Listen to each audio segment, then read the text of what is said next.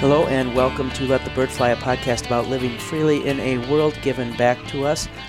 We hope you had a wonderful Thanksgiving. This should be coming out a couple weeks after Thanksgiving. Did you go to church on Thanksgiving, Wade? I did not. I preached. Actually, it was quite a delight. Yeah. Before this episode started, I was telling Mike how good I had been in not bringing up my opinion about Thanksgiving services. And I'll say it's fair because I usually jump on something with you at the beginning, but no, I did not, and I'm not going to bring up my reasons why because I don't need more emails. I wonder if the Lions won, if more Lions fans went to church that day. Lions are playing for a draft pick right now. Okay. And they're doing very well. Are you thankful for the Lions? No. Okay. I'm not thankful for any Michigan sport right now. Michigan State and Michigan both. No, I was just hearing about like it's one of those. It happens once in a while. Like one city has like all the champions, and then there's times when one city is like all their teams are bad. All Detroit Red Wings are not good. Pistons are not good. Tigers are terrible. Lions are the Lions. And Sparty football's terrible. Football. Michigan football got exposed. I hate to bring it up. No, it's fine. I love. Both their hockey teams are terrible too, but their basketball teams are good. I did somewhat enjoy Michigan getting elevated to number 4 and then getting smoked. You knew that was going to happen. But Sparty's already been getting exposed too. So, all right. So if you went to Thanksgiving for church, that's great, and I'm not going to take a position on that this year. But we hope you had a great Thanksgiving. Christmas is coming up. We hope you're having a wonderful Advent. We're 4 or 5 days into Advent now. I haven't been doing the calendar. Yep, something like that. So if you're doing your calendar, you know for sure the answer to that question. And we hope you are enjoying this time of year. We should have a number of Winging It's and a couple episodes dropping here. We'll be catching up a bit. Ben and Peter insist on this work thing. And so we're getting a little caught up on getting stuff released, but we do have some things in the pipeline which we're excited about. Just before we get started, we are part of the 1517 Podcasting Network. I can't remember how many podcasts they're up to now, but there are a lot. If you're interested in other podcasts from a Christian or a Lutheran perspective, you can check those out. Just as we always say, make sure you come back to Let the Bird Fly. I don't think only other announcement that we haven't done well is if you like the podcast, subscribe. That helps us a lot. Share it on Facebook or whatever social media you're on. I don't know if people tweet it much. I kind of stay off the Twitter. There's a lot of anger on there. It kind of scares me. I don't know if you can even share something on Instagram, to be honest. I haven't quite figured it out. On Instagram, they always say, this is the thing that gets me on Instagram, is a link in bio. And I still don't know what that means, and it drives me nuts because it'll be like a news story and I want to read it. And I still don't know how to get to the link. So if anybody knows how to do that, feel free to shoot me an email because I'll see something. I'll be like, oh, a story about Hong Kong. I'm really interested in that. And there'll be like link in bio, and I don't even know where to find the bio. Just click the person's biography or their but what if it's a news organization? Their name or the, like the home screen, and then the link will be underneath that. They'll update that. So it doesn't go to just their whole feed then? All right, well, I'm going to try that then because that's been very frustrating to me. But otherwise, subscribe, share, spread the word. We really appreciate it, and it helps us kind of expand the conversation. If you have feedback, as always, we're happy to hear it. You can email, you can comment on Facebook, hit us up with a message. We try to be pretty good at getting back on those. We are privileged today to have back in the podcast studio for the second week in a row now the Reverend Dr. Phil Huebner, who teaches at Wisconsin Lutheran High School. He was on in an episode that will be coming out hopefully this week yet to discuss his dissertation project, his thesis project that he did at Fort Wayne when he was doing his doctorate on what do we do with children in the church. In fact, that's the title, What Do We Do with Children in the Church? And we talked a lot about some of the problems or the issues that may face the church in homes and stuff like that of what should we do with children. But we didn't get a chance to get a lot into constructive ideas. I think that's maybe fair to say. And so the goal today is to get a little bit more into the constructive ideas. We're going to go ahead and skip the free-for-all. There's going to be some of these episodes where we have a lot of content we want to get to where we're just going to skip the free-for-all. Some of you will really like that. Some of you won't like that. But there's just times we want to be able to get to the content. And so we're going to skip the free-for-all and get right to the main topic. when we get to the main topic, we'll let Phil introduce himself a little bit more again.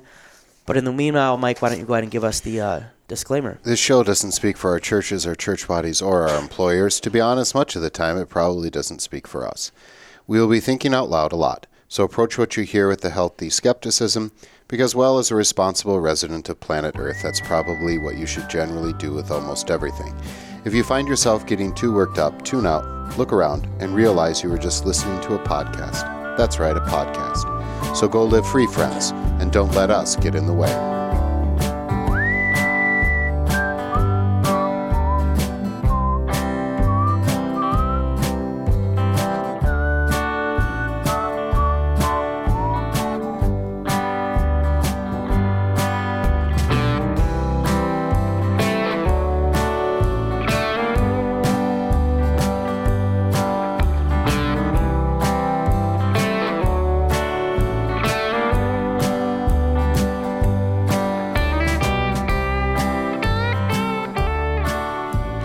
Hi, we're back. As Wade had indicated, we have the privilege to have Phil Huebner, Reverend Dr. Phil Huebner from Wisconsin Lutheran High School here, who had written a dissertation on what to do with children in church, a study on helping parents engage their children in worship, and we'll probably concentrate more on the tagline there, on helping parents engage their children in worship. And Phil gave us a copy of that, and it's very impressive. You want to know why?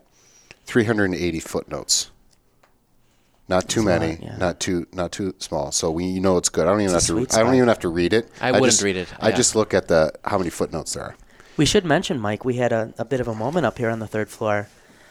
I'm somewhat jealous. Mike and I both work here full time. We have relationships with these students, and sometimes they seem kind of happy to see us and meet us, but never too excited. And I had a group of students in the podcast studio. We were doing an oral exam. They do that as a group at the end of the year for ethics. And there's more seats in the studio, so we come in here, and then I apologize for our meme wall in advance. But the students were leaving, and I don't know, Phil or Mike, which of you would prefer to let us know what happened? I better do it. So the student's walking by, and Phil comes up, and the student recognizes Phil from Time of Grace, which is a series of video devotions, I guess, and recognized him by his appearance, not like, oh, I read a book or whatever. I don't think she even heard your voice, did she? It's better that way. Yeah. I've seen this person before. That person's famous, and then she, said some nice things about Phil, and that seemed sincere. Yeah, and I was in my office, and so I yelled out, "Would you like an autograph?" Yeah. But did you give an autograph? No, she didn't. So I think it was just a fake sincerity. But shout out to Gabby if she ever listens. Gabby was a good student. She did a very good job on her exam. I don't think I'm breaking any privacy laws because I'm not giving a last name. But so I was impressed. I think that's a good shout out for the videos. And you do usually a week at the time is it your Time of Grace or Time of Grace? Well, I think they call it now Grace Talks, which is an offshoot where they have a morning devotion. So I've done like 5 or 6, maybe 7 weeks in a year. We rotate with some other pastors, and it's always an interesting thing when you're out and about and maybe preaching, and someone comes up and says something. Not that you're in any way famous. You're probably just up that week, which I am this week with my videos. Usually they'll say something awkward like, I was in the restroom with my phone and I was watching nice. I was watching you.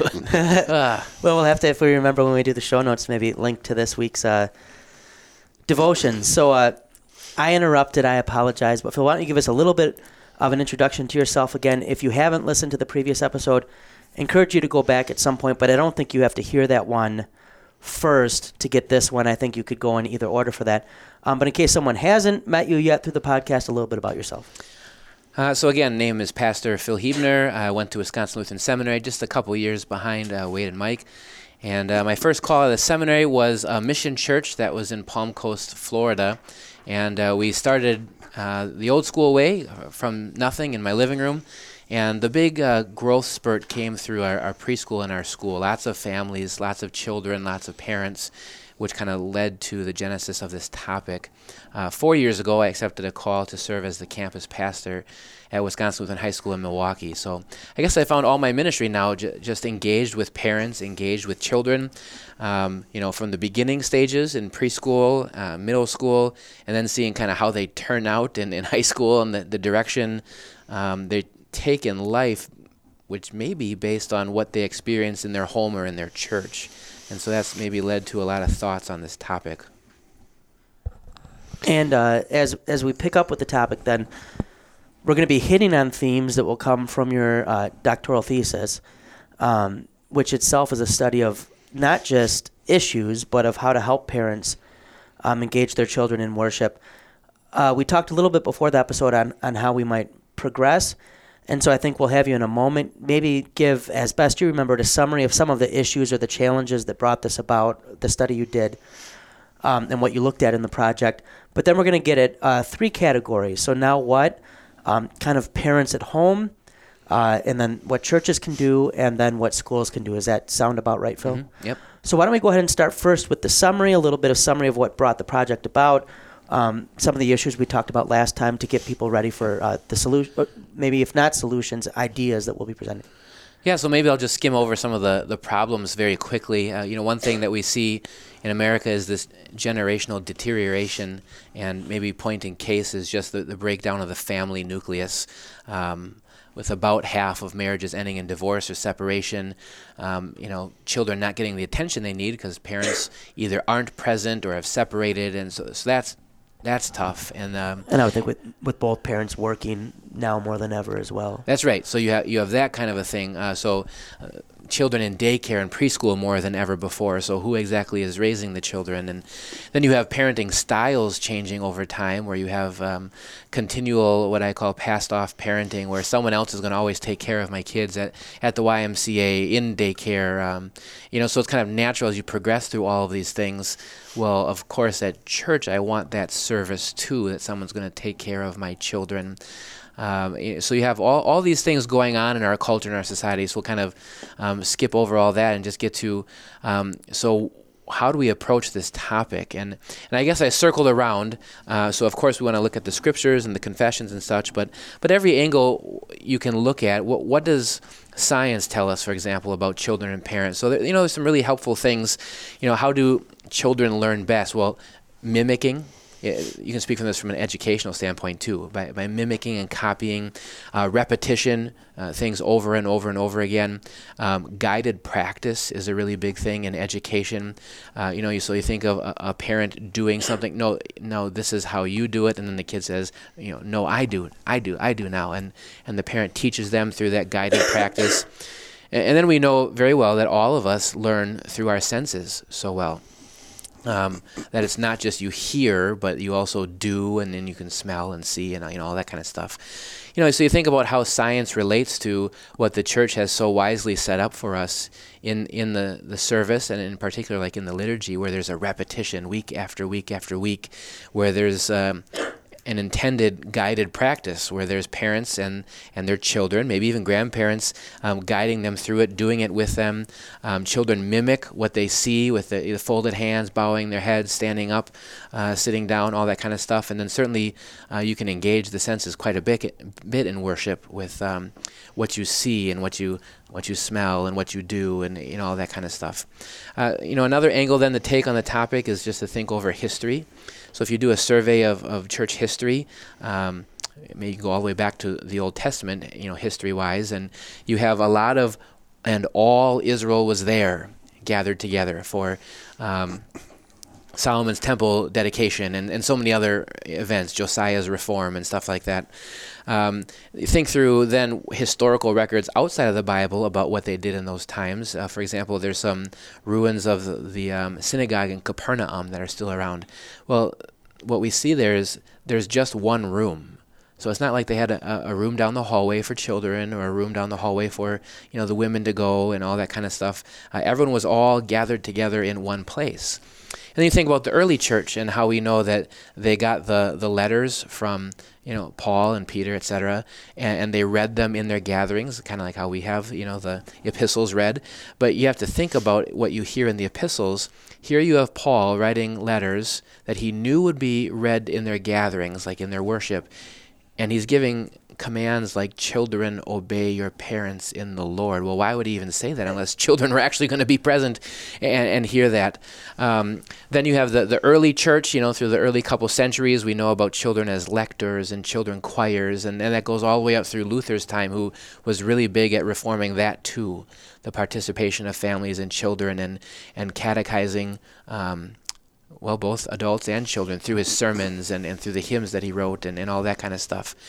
So we kind of see this practice of children being there for worship, in worship with their parents all throughout history, and then, reinforced by what we see in the scriptures. And of course, you can always throw in passages like, let the little children come to me and things like that.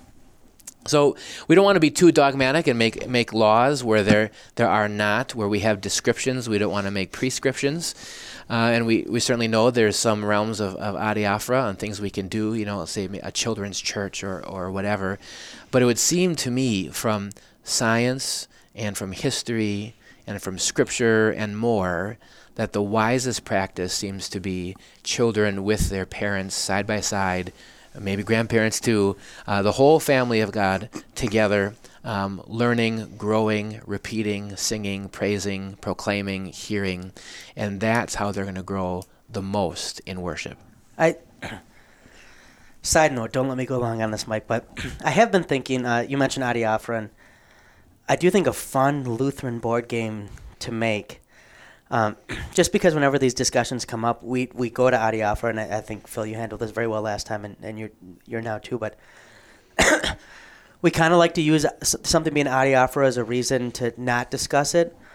When one of my favorite quotes is from our Synod president, where he gave a paper and he says, adiaphora is not what ends the discussion, but where it begins. Right now, this is where we start to discuss it. But what about a board game like Monopoly, and you have to navigate confessional Lutheranism, and you know how Monopoly has a get-out-of-jail-free card? And you land on something and you play an adiaphora card. Because I've noticed, and maybe you've noticed this at the high school, in our circles, and I think Wisconsin and Missouri Synod, I'll have a lot of students who I'll ask other catechetical topics, and they maybe don't have a grasp on it, but they know that word adiaphora, and they kind of know to use it when it's in their favor. And what do you would you guys buy absolutely. that? You play that game? I think it'd be people a fun already game. play that card. I think we use that trump card all the time. And you could navigate. You could have as you're making your way around the Monopoly board, PowerPoint screens, potlucks, or you pick different things people might argue about, funny church signs, and then you land on it, and then you're like, oh, there's disagreement amongst us, adiaphora, and then you get to advance. Mm-hmm. Two more things, maybe down to online offerings, or I'm trying to think things that people don't get too worked up about, but that they disagree about. Well, and what's so great about the adiaphora card is that if you're doing it, you go, that's my freedom adiaphora card. Yeah. And if you don't like that, you get to say, don't tell me what to do. We're not going to discuss this. Adiaphora card. I just can't figure out what would be where you get to where you win. What would be the confessional I don't think Lutheran, anybody wins in that. Yeah. That's just you just kind of float around. There's just no end to it. You just keep going. I didn't know if it'd be maybe for Missouri Synod, you land on August Pieper or the brief statement.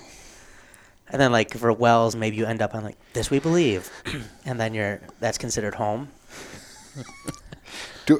What do you get when you pass go? I would guess you. I think this has some potential. I think for the Missouri Synod, you would get, maybe that's where you should get the brief statement. And then for Wells, when you pass go, you get this we believe. Second time, you get Wauwatosa theology. Maybe in Missouri, you get the brief statement, then you get I think there's a lot of potential for it, but I think you need to think about it a little bit more. And then for the real confessional, the really high church Missouri Synod, third time through, you get the Lutheran hymnal. Yeah.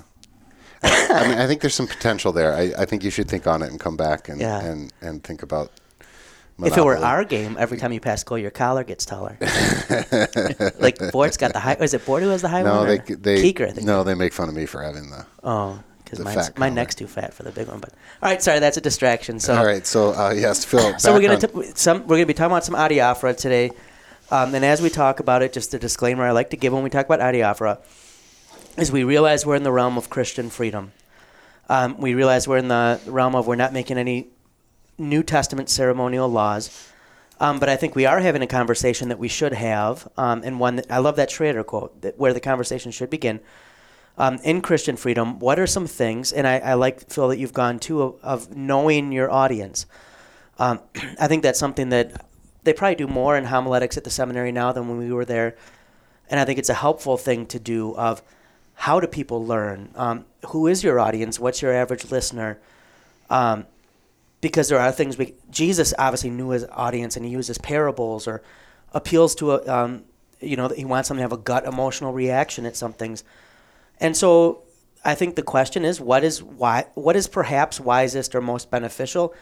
You're free to disagree, but I'm looking forward to kind of hearing Phil's thought based on study. That's always the nice thing too, is the adiaphora. It's even better to talk about adiaphora when you've studied it and you're informed than when you haven't. So that's our disclaimer. So if you get upset at something, you can email us. Don't bother the good Reverend Dr. Huebner. Now, if you want follow-up, you have thoughts, you want ideas, I'm guessing you're probably happy to answer. Yeah, I'd be glad to. And I guess if you're going to throw a Schrader quote, maybe I can too, but it's from I believe his nephew.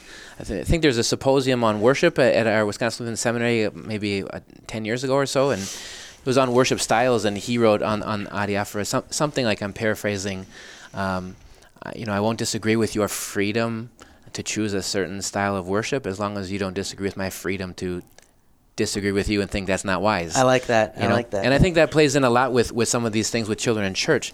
Sure, there's a lot of freedom to do things, but if we think carefully, I guess, and I've studied it quite a bit in my freedom, I think maybe there's some wiser choices than others while you can do a lot of things. So where do you start? Well, how about we start with the home and with the parents, which is kind of where God starts. That's the primary vocation when it comes to children, with the parents. That's where the catechism starts. Right. So what do you do? Well, if we're going to think about the goal being children in worship, sometimes that's intimidating because sometimes people think, well, worship is so cerebral and it's above them. And again, it's maybe thinking of things too much where, like from an academic standpoint rather than a proclamation standpoint and receiving God's gifts, etc. So a lot of that comes down to just teaching.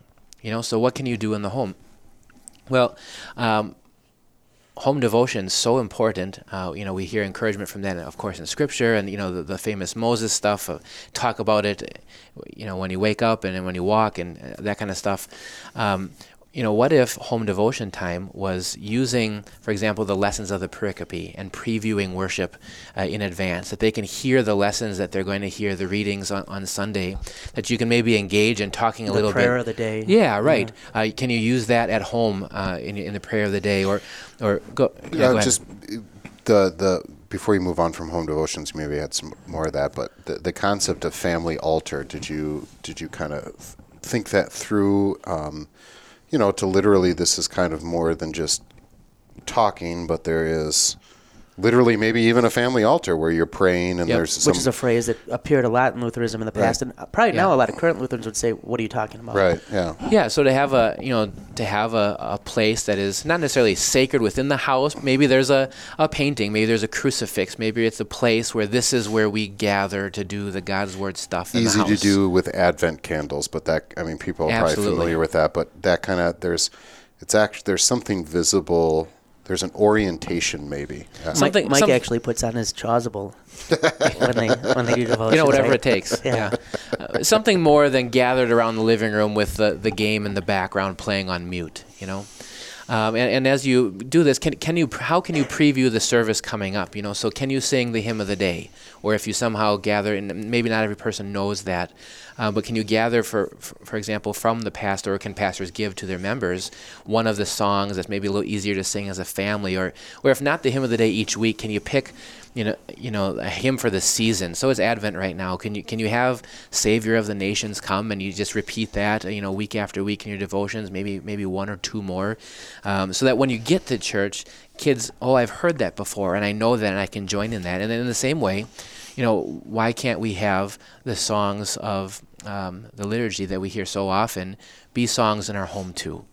In our Wisconsin Synod, we have just a great opportunity coming with the new hymnal coming out, and some of the settings are going to be new to all of us. What a prime time for teaching and learning as in the home. And I think there are going to be some resources, for example, musical things you can click and download that you could do that at home to kind of guide you through. So to use those things, to use the Psalm of the Day for the coming Sunday as a prayer at the end of the night, to make frequent in your home the Lord's Prayer. Of course, I think a lot of families and parents do that, but the Apostles' Creed, things like that, so that when they get to church, it's not just some abstract thing, and maybe the kids aren't old enough where they can't read yet, but they've learned it at home and they can participate and they can join in the songs. And I think a lot of parents, and maybe you guys would agree, that when your kids know those early on, they'll join in and they'll just belt it out, sometimes to the shame of the adults that are there. So maybe we'll start with that. How can you engage children more in the home, with your devotional life, kind of tying it in with the regular ebb and flow of the church year? One other thing that I guess was a focus of my dissertation, and there's actually an experiment involved with this, was how can parents engage like right before and right after church? So, for example, can you, on the way to church, maybe it's a 5-minute drive, maybe it's 10 or 15, can you somehow get thoughts geared toward worship? Maybe not every parent knows exactly what's going to happen on a given Sunday in church. Maybe they don't know it's the second Sunday of Advent and John the Baptist is up or whatever. But can they ask questions about, what do you think when your parents go to communion and you see that? Or, something that gets them thinking about worship, that's previewing worship. If they do have a little more, maybe access to some of those lessons of the pericope, and that John the Baptist is coming up this week, can you ask 2 or 3 questions and have a 5-minute talk about John the Baptist on the way to church? Something I try to do that I found helpful is, it's about a 2-mile drive to church, and somewhere in there I usually try to work in, will you guys just stop touching each other and arguing? Well, that applies to church 2 minutes. Too. Yeah. And I really find that focuses us. Yeah, super helpful. Yeah. Right? That applies to the pew Sometimes as well. Sometimes I swing wildly backwards. Yeah. Just got to get out of your system before you actually get in front of other people. So, things like that, though. Yeah, good. Which is a good reminder, because I was thinking the same thing. When I do go to church with my family, which is rare, just because you're preaching elsewhere, not because you don't like your family. The ride to church is not great. So forgiveness for all of that. It's Oh sure, I get it. Here I'm the one who wrote all these encouragements, and I can admit that I haven't been great at it myself. And I wrote this dissertation, you idiots. If we can't do it, nobody can. Yeah. Don't you know what the color for Advent is? Come on. So I think that's something there, and how about when you get to church? And again, we haven't always been great in our own family, but this has led me to different things, and even to create some materials that I have shared here and there with various pastors, that I think there's a lot of this mentality with parents, just sit there and don't make a scene, especially with younger kids. As long as you're quiet, then I won't be embarrassed and I can worship, and you're here and you'll soak stuff in. But we don't want to have kids in this, I'm just going to color the whole time. I'm reminded of my son, maybe 7-8 years ago, which we put him at 5 or 6, and my wife looked down, and there he had 25 tally marks on his. And what are you doing here, Noah? Well, Dad's sermon was long, and I counted to 60 25 times. Nice. So he's, I usually have to tell Nick to stop coloring. He likes to color and he's getting better. He's mostly in the lines, but he does that in his notebook in class too. So. Nice. So not having just playing you bring or coloring. up a good point there. I think something I've been more cognizant of is, and partly because some of my kids are on the tail end of where they're getting ready to go off to college or graduate high school, is to kind of watch them and see, are they actually listening, or what are they, we think of the third commandment, gladly hear and learn God's word. That requires action on the part of the hearer. And and that's something that I've noticed more, and I guess I would fault myself more, is I've not always been great on model. Well, I have a terrible attention span, but I think partly because I wasn't sitting with them for years, because I was preaching, is modeling active listening for them. And it's hard not to be legalistic as a parent, Why aren't you enjoying that? You're going to enjoy this service, but modeling is, I think, a big thing. And maybe we're veering just a little bit, but this is a related thought for sure. How many times, especially as pastors, do you look out and, you see, primarily like fathers mumbling words or barely even singing or just sitting there looking at the hymnal, and the attitude is reflected from the parents very often. So to have kids not just coloring, not just playtime, and you bring their color stuff from home and you have the grab bag of toys, maybe when they're just infants, but I know one parent from our high school who's had 6 kids go through the high school. They're all up through and nearly graduated now, but he told me what he did, and I wish I had it in my paper. When his kids were up to 3, they kind of, staggered with their ages. Until they were 3, they sat on his lap, and he used the finger with them and, follow along in the hymnal of that. And when they could do it on their own, boom, you're next one on my lap. And then he would just do that year after year, week after week with his kids, getting them into that habit. So during the service doing that, one of the things I created for the project was like a children's note sheet. For example, color something or draw something you hear today in the service. So, if you hear Jesus is the Good Shepherd, maybe they draw a picture of the Good Shepherd, which is good for younger age kids who can't write down sermon notes, for example, or check a box or circle an icon, an image of, a baptism shell and a communion chalice. Did we have communion today? Did we have a baptism today? What was your favorite song today and why? So something to engage in what's going on. And then maybe just one final thing on that with the parents is also to do a debrief of kinds. When you're leaving church, to talk about what did you hear today? What did you get from church? What comforted you? What did you hear Jesus tell you today? What was your favorite song today? Maybe that's later in the afternoon. Maybe you have a Sunday afternoon devotion, or maybe you still have time for pressing pause on football and doing the family dinner on Sunday or something. But some kind of follow-up so that they're previewing, they're engaging, and then they're processing afterwards. That after a course of time, they'll really make a difference. So maybe if I just summarize for 2 minutes, I did this experiment with 200 parents, and I gave them materials to do this. Unintentionally, I kind of reinforced some things. So all the children who were 7 to 12, they did show signs. Their parents reported signs of them growing and being more engaged using that kind of material and that kind of system for a period of 8 weeks. Now, children who are a little bit younger didn't quite show as much growth because I think that was my fault. The materials are maybe a little above their ages. However, a lot of the parents said, but I came up with this, and I came up with this because I knew we were trying to do this thing with children in church. And actually that was kind of unintentionally what this is all about. You are a parent coming up with something, engaging your children, and they're growing through all of that. So maybe I just pause with that. I think home life and on the way during and after worship are great ways to help get your kids going for worship. What as far as the resources that you were giving, I take it this was like a packet you gave, or this was... Yeah, so I had a series of packets with a before, during, and after, materials for families for each of 8 weeks. Okay. And is this something that the pastors were then in on too? Or was it this was the parents and the children, the follow-up was strictly with the parents? Or? Well, yeah, so it was just with the parents. I had to have... it was supposed to be an official experiment, so I had to have a control group. So the way that worked is one group got the materials, the other group got nothing. And so maybe I should have been more clear. For the younger ages, the group that got nothing from me, those people actually perform better.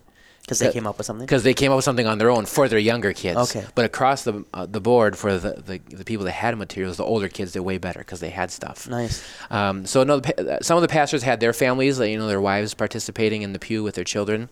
But this was all across the country, just kind of random churches, whoever wanted to participate. But all of them saw this need for materials to help. I think it was like 90% of families said, no, we're not getting a lot of instruction as parents or as for our children for what to do in worship, and something like 95-ish% of pastors said we would like something to help with this. Yeah, well, and I like that the connection between the home and the church. I like that. I think it helps root you in the church here, which is something we talked about all missing being out of the parish now for the family. But then also it seems like it would almost incentivize not missing church because this is something you've been building up to all week with your devotional practices, right? Playing into that. Maybe then, so this was mostly the parents with the children. What about churches? What can churches be doing? Yeah, there's a lot of things that I'd like to mention here for a few moments. I guess one thing that stuck in my mind when we were struggling through this and people were, older folks were leaving our church and it was just a really tough time. And I think of my dear secretary who my children actually still call Grandma. She would just be really in tears and she'd say, I just don't get it. They say at their baptisms in that rite, yes, as God gives me strength, I will do whatever I can to help raise this child in the faith. And how can they be so, so there's something to that. The community of believers is committing to raising these children together. Of course, the primary responsibility is with the parents, but we all do this together, so what can churches do to help parents? Well, I think the pastor can do maybe a better job. I'll speak for myself. I could have done a better job instructing parents on how to be parents, on what it means to parent, on how to have their children in worship, especially for ones who are new to church life and new to worship.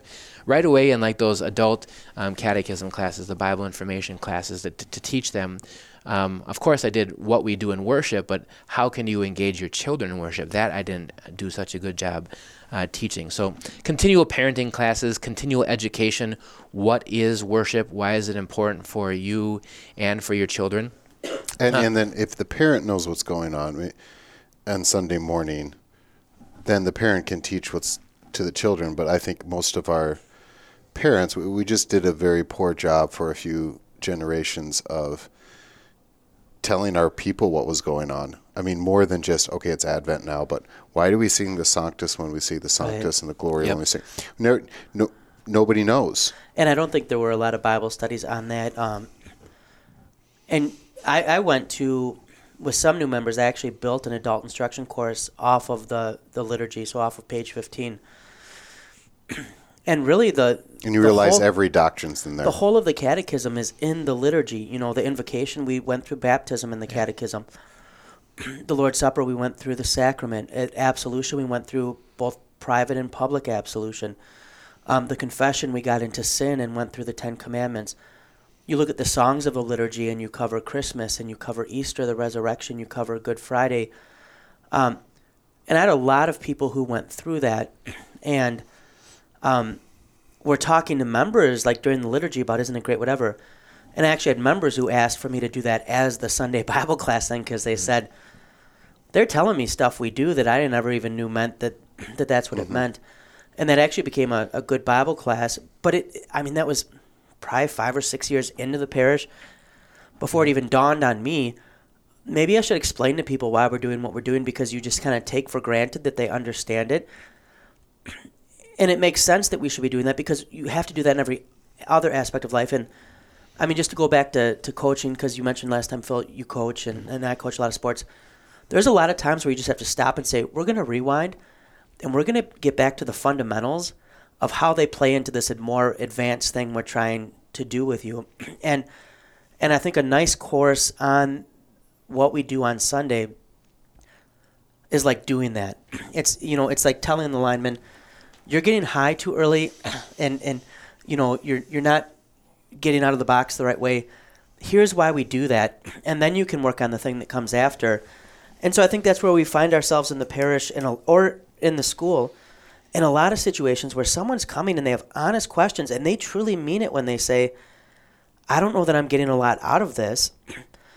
And so the temptation can be of, well, I'm going to have to give them something they can get something out of, instead of first saying, well, can I help them get something out of what they're doing already? The equivalent of getting in the weight room.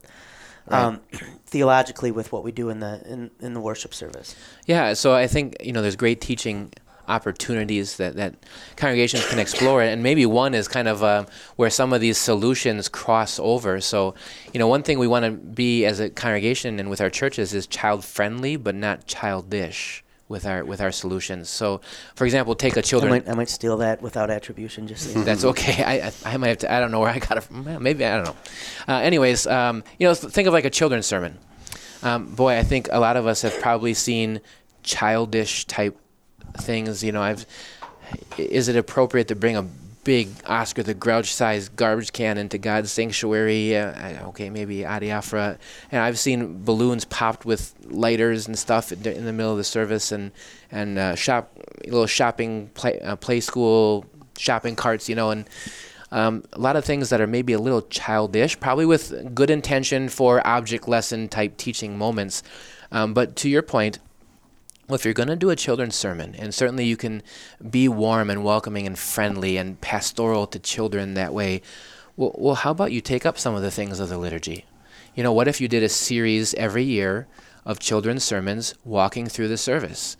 And, maybe to the shame of pastors, sometimes members say, well, I got more out of the children's sermon than I did out of the sermon. Well, okay, we can work on our preaching, but maybe they'll get a lot out of that little children's sermon illustration about the invocation, about the Sanctus, the whatever.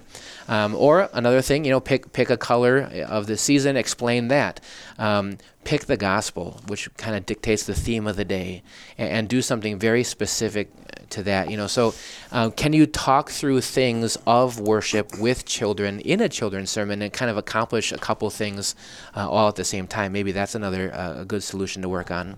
And I think there are a lot of guys who have, I say guys because I mean pastors, I should clarify that, who have different thoughts on children's sermons, and I think that's a great idea to do for, maybe there's someone who has children's sermons and they're not big on children's sermons, they're not sure they want to do them. Don't be the bull in the china shop. Like, all of us have come out of SEM and been dumb. It's 8 years of training, and you're building up all the things you think you're going to do when you get out. Learn your congregation, love your congregation, take time. But that's a really good idea for a way to use that time, if you have that time set aside in your congregation's tradition, in a constructive way, right? Which is one of the best ways to deal with the things you inherit, to say, how can I use these in a constructive way? So whatever side you are on the issue of children's sermons, there's a way to do it that's drawing everybody in. Yeah, absolutely. And maybe I'll offer one more thing just from the church front, that I really wish I was back in the parish to try, but I had changed calls, and now I'm at the high school, and I discovered this after the fact. I can talk to the district president if you want. I'm good for now. And that's something called the Catechesis of the Good Shepherd. So a lot of people are maybe familiar with the name Montessori. There's Montessori schools. So Maria Montessori lived in the 1870s, and I think she was Italy's first female doctor or something like that. But she is what brought forward this kind of self-reflective, learn through action, learn through play. So like a Montessori preschool has children do a lot of things in groups, through reflection, thinking on things that they've been taught, etc. Well, in the 1950s, I believe it was also in Italy, there was a woman who I think was a nun by the name of Sofia Cavalletti. And she brought this Montessori style to church, so to speak, or maybe better said, to Sunday school. And there's been a lot of people, Jerome Berryman is one name, and others, Stewart, who have done this now throughout the world. So basically, here's how the Catechesis of the Good Shepherd goes. You have, if you can, a dedicated room in the church. Doesn't have to be, but it's better if it is, which is kind of like your sacred space for the kids. And so kids come in, and the way she would do this is, they take off their shoes. This is, sacred space. The lights would be turned down a little bit. The kids would work together to set up rows, like in a church, with chairs. They would do kind of like play altar guild, so to speak, and they set up like a little altar, and they have altar cloths, and they would light candles, and so they do the kind of the churchy kind of setup, and so the lights would be dim and the candles would be on, so they knew it was quieter time, and kids get that, and then they would have some kind of rite, and usually it was a frequent response. So one that was used often in the Catechism of the Good Shepherd is, Jesus Christ is the light of the world, the light no darkness can overcome, and they have this little response to start this opening dialogue. Maybe there's a song or two. Then there's a little message. She was really big on the Good Shepherd story. So you teach that story, and then from there you kind of break off, and much like maybe people are familiar with preschools, how they have like learning stations, like there's the free play station, and then there's your activity station. So one station is like doing a project, a craft, or something on that story. Another one was like a quiet prayer station, I guess. Another one was where the kids could play and act out the story like the Good Shepherd. And so through all of this, they were doing worship things. They were learning things of worship. And I guess the thought struck me, what if we did that? Sometimes churches feel like Sunday school gets a little stale. It's the same old lessons over and over again, especially if you have a parish school attached and kids say, well, I just heard these stories this last week and now I'm hearing about Abraham again. I wonder if there's like a Sunday Bible study hour, if there was time taken throughout the year, maybe not every Sunday, but for a month or two, could this catechesis of the Good Shepherd thing work? Where it's like a training ground for young children to understand sacred space and reverence, maybe to learn some of the songs of the liturgy, a hymn or two. Maybe you can tie it into that theme for the day, that gospel for the day. I even wonder if, would it be a wild and crazy thing if you did a whole week-long vacation Bible school or a 3-day vacation Bible school in the summer, where kids did this kind of stuff instead of wild and crazy, fast-paced music, and we're going to dance and shout and scream. And then maybe the kids want to bring their parents to see the divine service they've been living out. Yeah. Right. So I think this Catechism of the Good Shepherd thing is a fascinating thing. I don't know of any Lutheran churches that do it personally. Maybe it is. But I've always wanted to try it, and I thought that'd be a really great training ground for children being engaged very fluently into the regular service.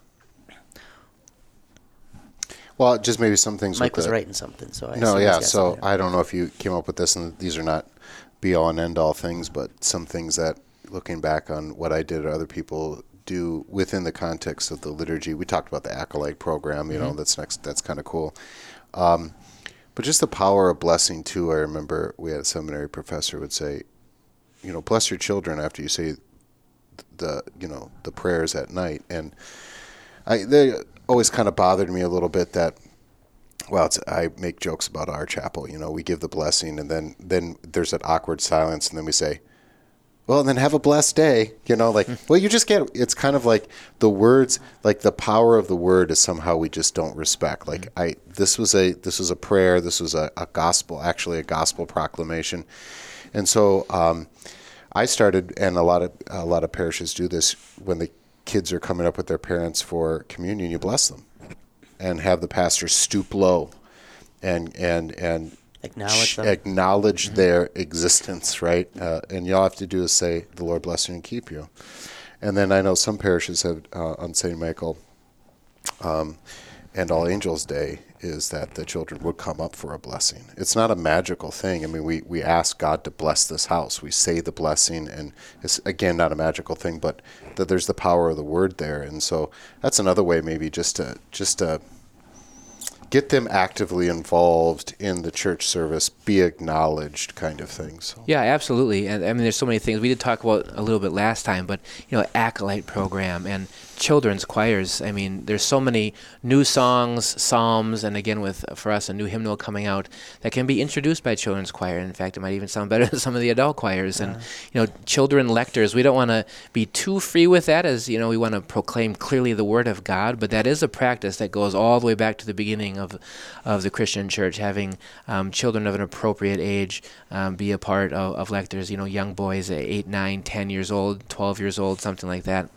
By the time they get maybe a little older, they probably can do technology better than all the adults. Mm-hmm. So if you have like a sound booth or something, have them work with that.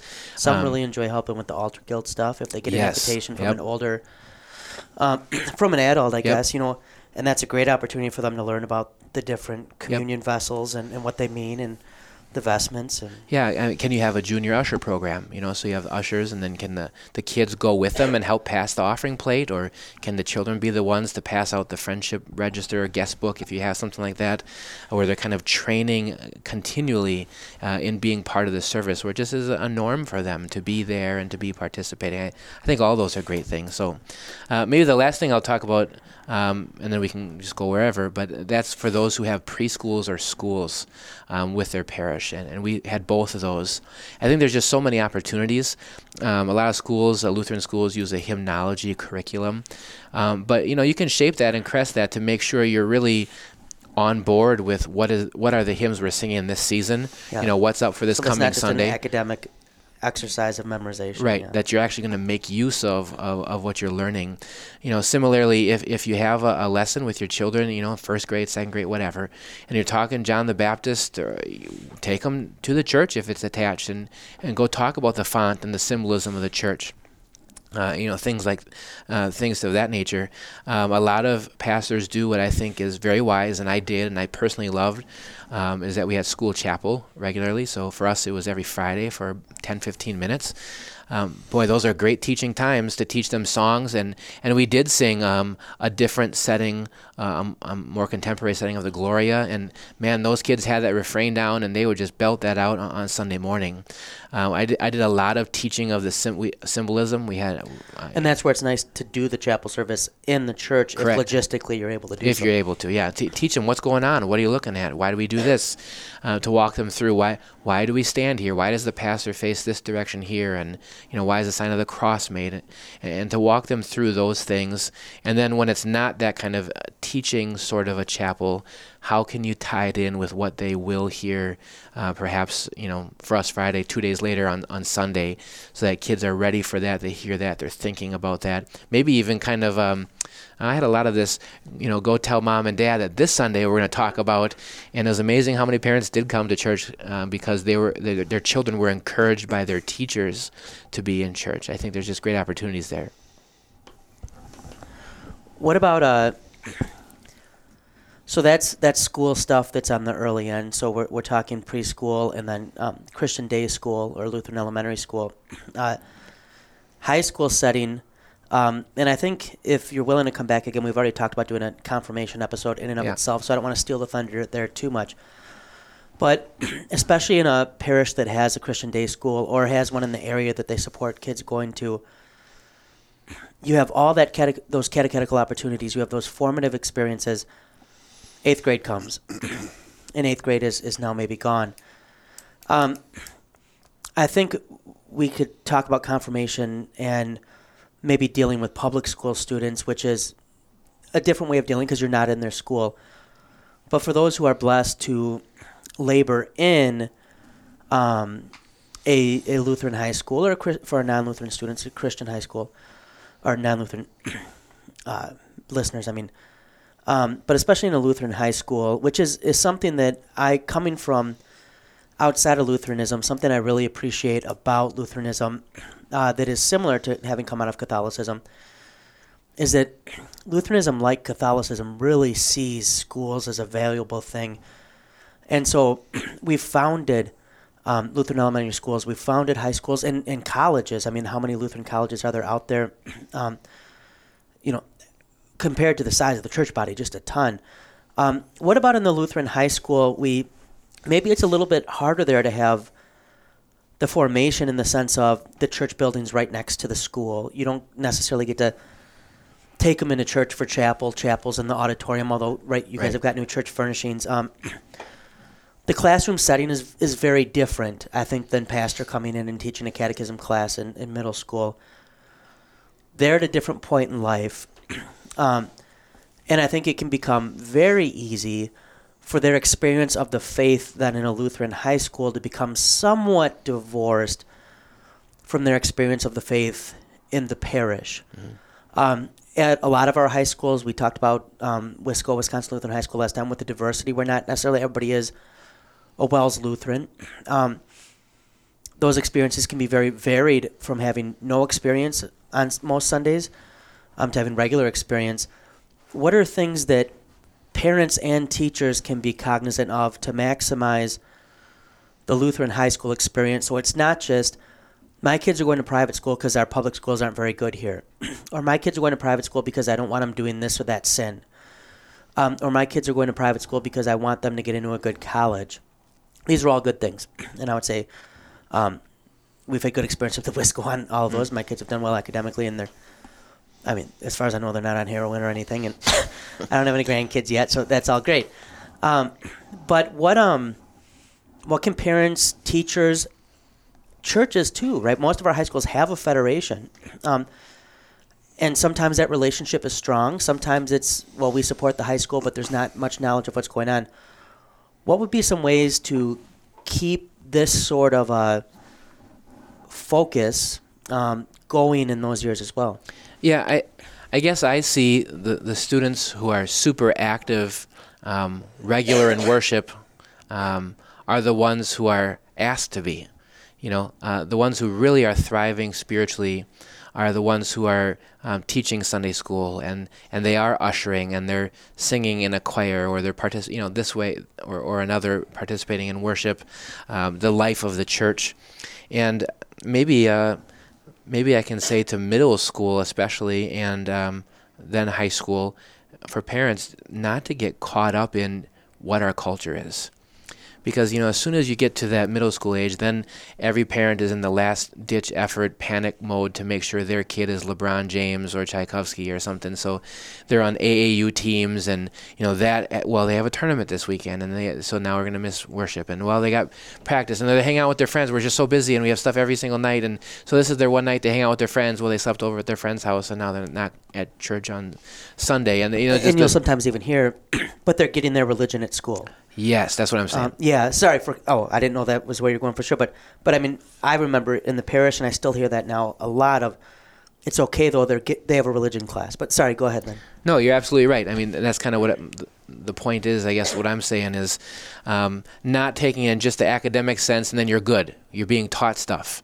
But that the worshiping community, the life of your faith and worship together with the people of God on Sunday, or I suppose whatever day you go, that's a regular thing for the kids. And that the other stuff, I guess I see that all the time now with high school kids. Now I'll move to that a little bit. It starts in middle school, but in high school they just get so involved with so many different activities, and you're constantly trying to build your college resume. So then there's student council stuff, and then I got to take the ACT here because I got to get these test scores, and then I got to do the ACT prep, and then I got to do this, and I got to do that, and then there's this practice, and there's that, and what we talked about before, the family devotions, the family altar, being regular in worship, that just kind of goes out the window pretty fast. And I wonder if that mindset undermines not only the experience of the faith, and I think, even a student's going to chapel in a Lutheran high school, that's great.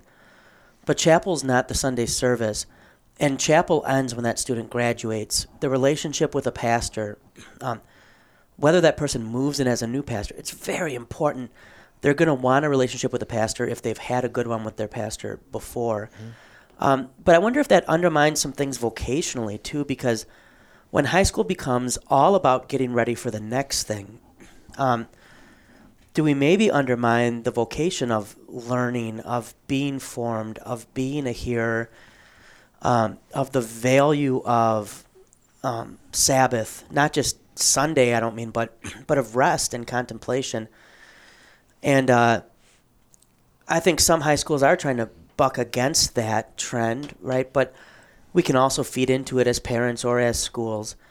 How do we inculcate that this is what we're doing here in these 4 years of you getting ready for adulthood, is preparing you to vocationally do these things throughout life, not just crossing off an experience off, if that makes sense.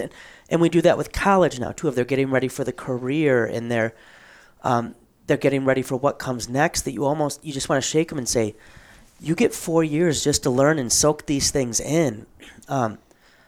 Chill. The rest of life is not as great as you think it. Right. I don't know if there's anything to that. Maybe I'm completely off, but. No, I mean, there's a lot of different ways you can talk about this. Maybe I'll go back to something that's out there. I think the first name is James. For sure, the last name of the guy is Fowler, James Fowler, I believe. And he really talked about stages of faith. Now, we don't want to be too technical about this, so we can debate about that. But there's something to this, that that you're that early brain stage as a child, and you're kind of in that wow sense of and everything God is so big and great and mighty, and then you get through. I'm skipping over stages here, but like say stage 2 or 3 is when your brain starts transitioning into abstract, and he would say from a very theoretical standpoint, so not necessarily scriptural, but from a theoretical standpoint, when people reach what he would call like stage 4 or 5 is when you reach that stage of taking ownership. This is my faith. And I'm doing stuff, I'm active, and I'm confirmed, and this is what I believe. The stage right before that is I have tons of questions. Yeah. And that's true for adults who come to the church. They kind of have that, wow, this is a neat thing, and then they have lots of questions, and eventually, God willing, they get to that point of faith where they just come to firmly believe this is what I believe. Well, a lot of high schoolers are kind of in that stage of, I got tons of questions about faith stuff, but if we don't have them involved, if we don't have them in worship, if they're not participating, if they're not living their faith, then they're really not taking ownership of their faith, and they're getting kind of lost in the mix. So I think what you're saying is good. The push for the future, let's press pause a little bit. We got to look forward for sure, but let's also grow your faith now. And I think that's really tough in for example, a Lutheran high school setting for a couple reasons. It was super easy in Florida for me to say, hey, come to this church down the hallway on Sunday. It'd be great. And I'm that pastor there. And for me, I think one of my great challenges is, one, if they have some kind of home church, for better or for worse, they probably know me way better than their pastor because they see me every day on a field or a court or in the classroom. And that's true here as well, I think, yeah. And number two, if they don't have a home church, how do I go about saying, yeah, you're really, learning this faith stuff, and I have a great church to recommend to you. It's about 5 minutes from your house, and you've never seen any of the people or met them, or you don't know anything about the pastor, but you really should go check it out.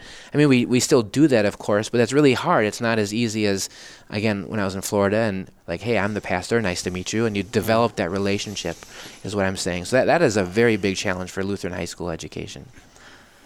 Maybe last thing, and then we can wrap it up. I think Mike, you can agree or disagree with me. I think in the college setting too, you mentioned the questions, the full of questions, and I think we get that a lot as well. And at the high school and at the college, you're teaching theology courses as an academic course. You're giving a grade. There's exams. There's papers. But I feel like, I think I'm an academic theologian. I'm teaching academic classes. But I personally feel like I approach my class, or I ought to approach it, as it's different than, I'm not going to pick another subject because someone will get offended. There's a goal that's more than, that grade is a thing I unfortunately have to assign, if that makes sense. Mm-hmm. And we both flat out say that. Yeah, I don't grade faith in it. I have a thing in my syllabus about how little I care about what grade they get. But I guess just briefly, because I don't want us to go too long, but your experience at the high school, how do you approach a theology class where you're in the realm of the law in a certain extent of you have to give grades. I'm sure you give a conduct if a kid's, out of line, but how do you foster that dynamic that they still feel there's something, I don't know if churchy is the best word, but formative or there's something more than just I'm learning these facts. Yeah, I guess I say similar things to my kids. The way I say it is, I expect for this grade to be frosting on your report card cupcake. This is going to boost your GPA, because I don't want to just grade your faith. What I want is to sit here and to listen to the words of Jesus. So I guess for the listeners, I teach Acts and the letters of Paul to sophomores, and some stuff about relationships and marriage and stuff for seniors as an elective. We're going to sit here and listen to God's word. And we're going to hear how it applies to our lives. We're going to hear law and gospel, and it's going to crush us, the law, and it's going to restore us and build us back up in the gospel. And we're going to talk a lot about what does that mean for my life. And I guess my experience is for high school, and I'm sure college is probably very much the same. The kids really get engaged, really appreciate when it's super practical to them right now. When they see, oh yeah, this means something to me. I'm going through this, and this is how Jesus helps me through it. Here's how God's Word guides me now. This is what matters to me now. So being very practical with how God's Word relates to them, rather than, let me teach you this fact, I think is a really great thing that the students seem to appreciate. Yeah, I think, Wade's experience and my experience is similar, where there's times, especially like if you're doing Pauline epistles, you kind of get preachy, and I mean that not in a negative way, but in a good way, and kind of like, okay, we got the 4 missionary journeys down. Okay, but let's just listen to me for a second. Here's what it's all about, right? Here's the 2 kinds of righteousness. Here is the comfort for the sinner, and I would imagine those are where the relationships are built. Yeah, absolutely. Especially when you get to tell the awesome stories of ministry that you experience, and tell of the young preschool child. I had a young preschool child who died from brain cancer, and you talk through Thessalonians on how we don't grieve like other people because we have hope, and someone relates that because they grandma just died last week, and that kind of a thing, and they see it, they can connect the dots then, so it becomes a part of their regular life. Well, thanks. We're just about out of time here. I'm sure we'll have you back on something else. We'll see, and maybe one day you'll come on. I would really like to do it on confirmation. Yeah. I think it'd be good. And maybe one day you'll come back, and we'll have this dissertation as a book, maybe, and you can promote that to our dozens of listeners. Well, I think we should line up student fans. We can. There we go, student fans. Like Gabby. We have more than dozens of listeners, just so you know. So it is worth Sometimes. It's worth your time. Our moms. My mom's, that's like 4. Peter's sister. That's 5. I think our wives sometimes listen but don't admit it. Mine does. So 7. Well, I require students to listen sometimes. That's pretty good. So, but we hope that, when it comes to an academic thing, when it comes to dealing with children in the church, with parents, it's very easy to get back in the law. This is what you do, and this will fix everything if you just follow these laws. But it's really not about that. It's about forgiveness of sins. That's the ultimate goal. And then with that gospel freedom, we can let our children grow up, get good educations, hopefully go serve their neighbor, and live in the freedom, so much so that they can realize that when everything is done for them already in Christ, they have nothing left to do but let the bird fly. Every evening when the sun goes down, get with my party and I begin to cry. I don't care what the people are thinking. I'm not drunk, I'm just a drinker. I set 'em up, another round. I set 'em up, another round. I set 'em up, another round. One more round won't get me down.